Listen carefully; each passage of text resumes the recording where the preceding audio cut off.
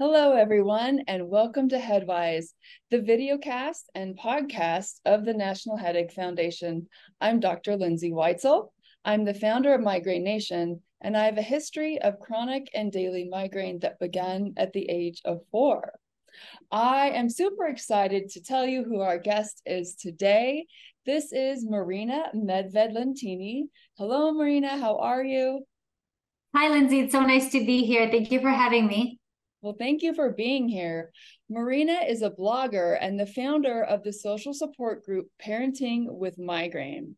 And we are going to talk about how to parent with migraine today. And I think we're going to have some awesome advice, and people are going to they're going to feel understood. And so listen in. This is going to be an exciting episode. So, Marina, I think I want people to get to know who you are if they don't already. So can you just tell us how and when did your personal migraine history begin, and how has it evolved since then? Of course. So I was diagnosed with migraine when I was 13, but I actually experienced my first migraine attack when I was much younger than that.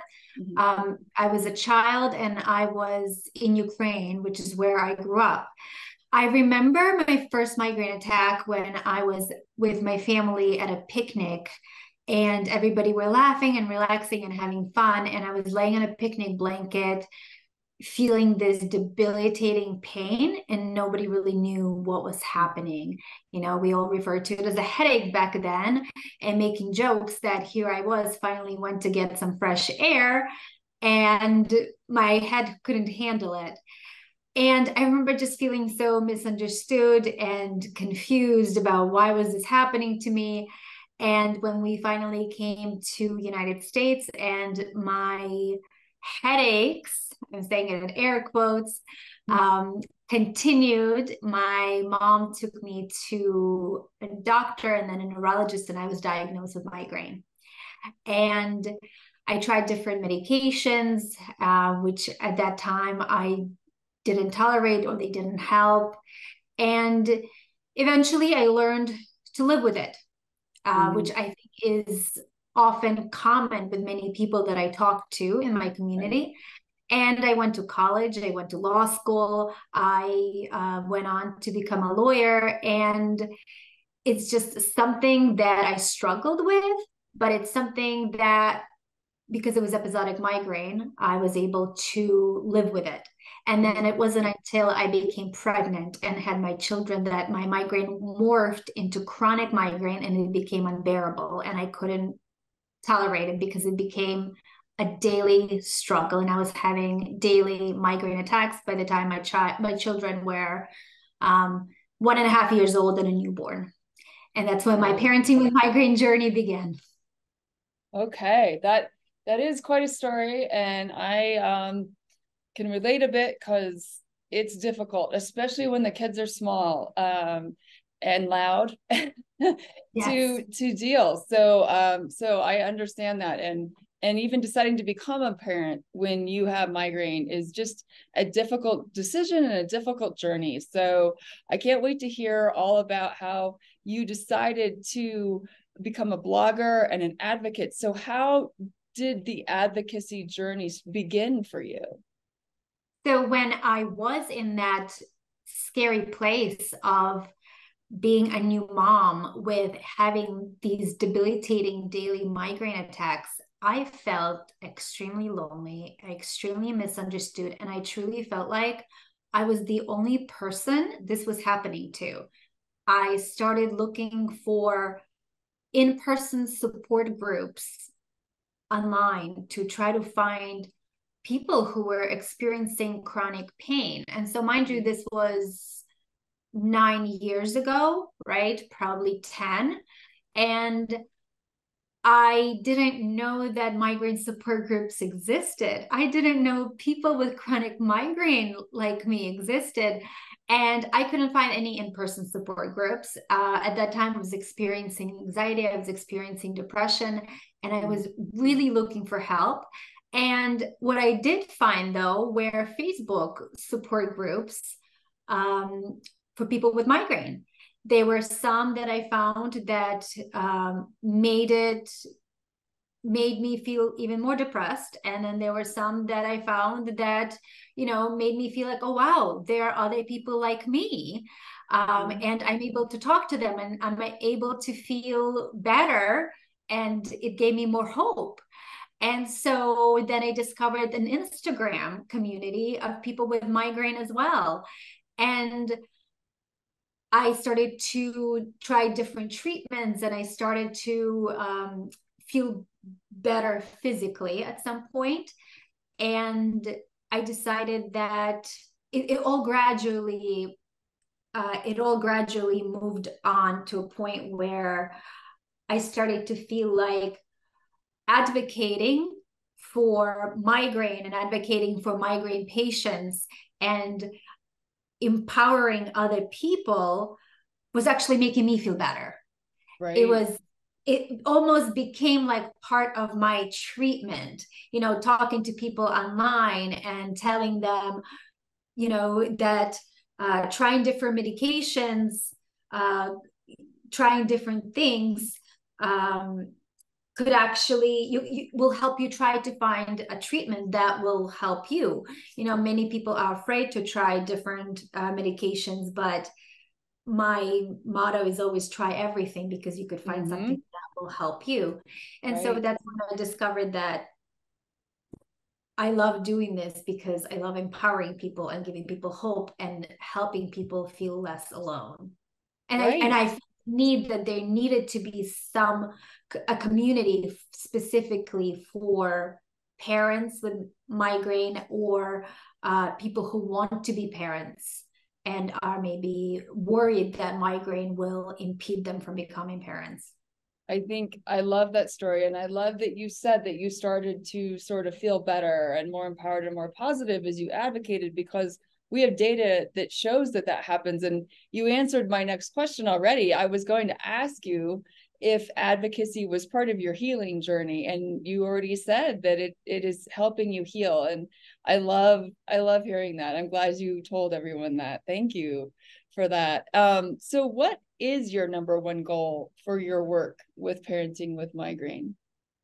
I think it's to reach as many parents with migraine as we can, to help them feel less alone. Parenting is such a lonely journey, and it can be extra difficult when, on top of that loneliness, we also deal with debilitating neurological disorder, which often comes with anxiety and depression. So if we can reach as many parents with migraine and help them feel less alone, that's my only goal. I love Main that. goal. So main goal, yes, exactly. So what is your blog, or what is Parenting with Migraine as a group, etc., doing right now to help moms or parents in general and kids who have migraine? Sure. So we create educational content, which I think is, very important and necessary right now. I remember when I first became chronic with migraine. I remember when my migraine first became chronic, I discovered on social media about rebound headaches. And I remember bringing that to my doctor's attention, and we discussed this, and they said, yes, you do have rebound headaches that exacerbate your underlying migraine disease. And, you spend so little time with your doctor one-on-one that certain things just may not come up. And so you do your own education, right? By watching podcasts, by reading blogs, by reading educational materials. So I feel like the educational content is important. And so that's something that Parenting with Migraine does offer through social media posts, through blogs. We also have a support group on Facebook for parents, specifically for parents with migraine, or people who would like to be parents at some point. And it's just a space that offers hope and helps everybody feel less alone, and people can engage in conversations, ask questions. You know, and I personally monitor it, and I'm there all the time, and Mm-hmm. you know, it's supposed to be a safe space, and I hope everybody feels that way. Yeah. I've been on it. It's a very positive space. I am a member, and I do agree. It's very positive and happy space for people who probably often are not all that happy. We do need a happy place to go. So I would agree with that. And thank you for that. It's a fun space, I think, and I assume that's one of your goals.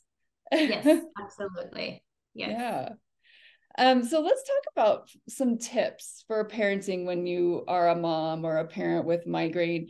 What advice do you have for parents when they have a severe migraine attack and you're trying to parent? What are some things that you advise people to do? Okay, so first of all, you have to let go of the guilt. Mm-hmm. It's like my number one tip. Mm-hmm.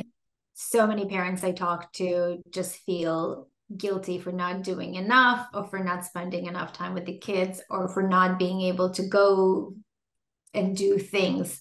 So my number one tip is just stop with the guilt. You are doing enough. You're an amazing parent. And then it depends, I think, on the age of the child, right? If the Mm-hmm. child needs the hands-on help, if the child needs you to be there physically, or if the children are more independent. So when my children were younger, they needed to be right next to me, and um, screens are my savior. I do Mm-hmm. not feel guilt for letting the screens babysit my kids when I have a severe attack, whether it was when my children were little or when my children are now 9 and 7.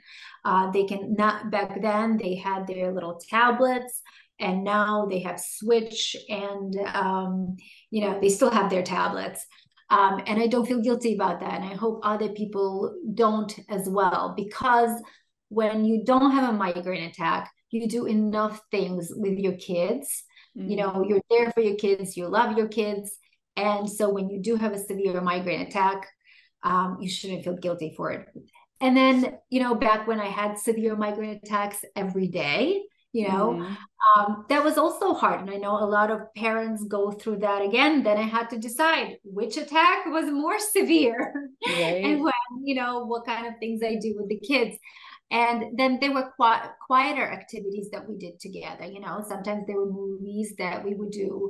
We would do a little picnic on the floor with the kids, you know, get some snacks, and put the kids down on the floor for them, or we would cuddle up on the couch. I always had, you know, like easy activities that were easily accessible that I would give to my kids, little watercoloring books or puzzles, or you know, things that they could do themselves that were easy Mm-hmm. clean up, that they could just grab themselves and do right next to me. Right now that my Right. kids are older, I could just say, Mom has a migraine attack, can you please go do something? Mm-hmm. uh, but you can't do screens. And then they know that there are quiet activities that they can do, you know, themselves. So I think it depends on the age, and I think it depends. And then I think it's really important to communicate, right, with the kids, so that they know the things that they will need to do when you have a migraine attack. Mm-hmm. Um, so that they're prepared when it happens. And these conversations are important to have when you aren't in pain, when you aren't experiencing symptoms, so Right. that they are ready for when it happens. Right. I love that you said that. I know something I have always done and with my kids forever. And looking back, it was a bonding experience. So, I never had the guilt because I was bonding with them at the same time. But if you are able to watch TV, if you're not one of those people that it hurts your eyes during a migraine attack, I had cartoons that they loved and that were also empowering. So they helped me during a migraine attack, and we would have movie parties and just, snuggle and watch those specific cartoons. And I just thought that was the best thing for us, for our family. And we still do it sometimes. So I love that. I love that. And you know what my husband said to me? This is actually just like a week or two ago. You know, we were having one of those conversations like, um, sometimes I get down, you know, migraine gets me down, and I'll have several attacks in a row, and I'm just like, am I doing enough? You know, I get those moments too, even though I try to empower people and you know, make them feel better and give them pep talks. And you know, he said to me, the most important thing you can do for our kids is being near them. Whether you are having if you're having a migraine attack and they're watching TV and you're just sitting next to them and you know, caressing their heads and holding their hand like you were doing just last night, the most important thing is just being with them and them knowing you love them. And he's right, for our family, that's the most important thing that I can do for my kids. And I completely agree. And I love that he also knows that, you know, that we are on the same page. So what are some tips for when this is a difficult one, because, and I know when the child also has migraine, do you have tips for parents that come to you with that question? Yeah. So my son is 9 and he developed migraine a few years back. His migraine is episodic, and he when he gets a migraine attack, I basically like if I'm in pain, I don't feel my pain. It's almost like adrenaline, you know, adrenaline kicks in, and it's all about my son. So it's all about him, and you know, it's all about making him comfortable. Oh, you know, it's like I get emotional. I know. Talking about it, so I actually just it's forgot hard. the question. I'm trying. Yeah, I was asking what the tips are for parents who are asking about parenting when their kid also has migraine, and it is a hard question. You know, I have in my head like the steps I need to take so that you know I don't get emotional. First, he needs, you know, what triggers his migraine sometimes is when his blood sugar goes down. So you know, I have steps in my head. Give him water, give him food. You know, if that doesn't help, give him medication. If that doesn't help, give him ice. You know, so first, of course, is if your child experiences frequent headaches, let's take him to the doctor, right? That's an advice for the parents. I have parents who come to a group who haven't had a diagnosis for the child. Very important. And then my second advice is if your child is school age, get school accommodations for them. My son has school accommodations. Migraine at School is a nonprofit initiative that was created with the help of CHAMP and that you are a part of. And they've helped me so much with getting my son diagnosed. And this organization helped me with getting school accommodations for my son. And they have a lot of educational content that helps you understand pediatric migraine, because it can be different from adult migraine. You know, one of the things, you know, I think I know so much about migraine, but here's my son who's having a head pain on the forehead, in the middle of the forehead, right? And everybody thinks migraine is one-sided in the temple, but no, for kids, it's in the middle of the forehead only. It's bilateral, right? Or in the middle of the forehead. So little things like that. If you're a parent with migraine, you should know about it just in case, because migraine is hereditary. And so if I have parents who come with me with children who have headaches and migraines, diagnosis and school accommodations are very important. And making your child feel understood, believed, and feel loved during a migraine attack is so important. I also recommend using a traffic light system for describing their migraine attack, right? Instead of instead of rating it 1 to 10. My kids Right. love the traffic light system for me. And I also have my son use it. So I ask him, so what color are you? And then they ask me when I don't feel well. And they love hearing when I tell them I'm a green.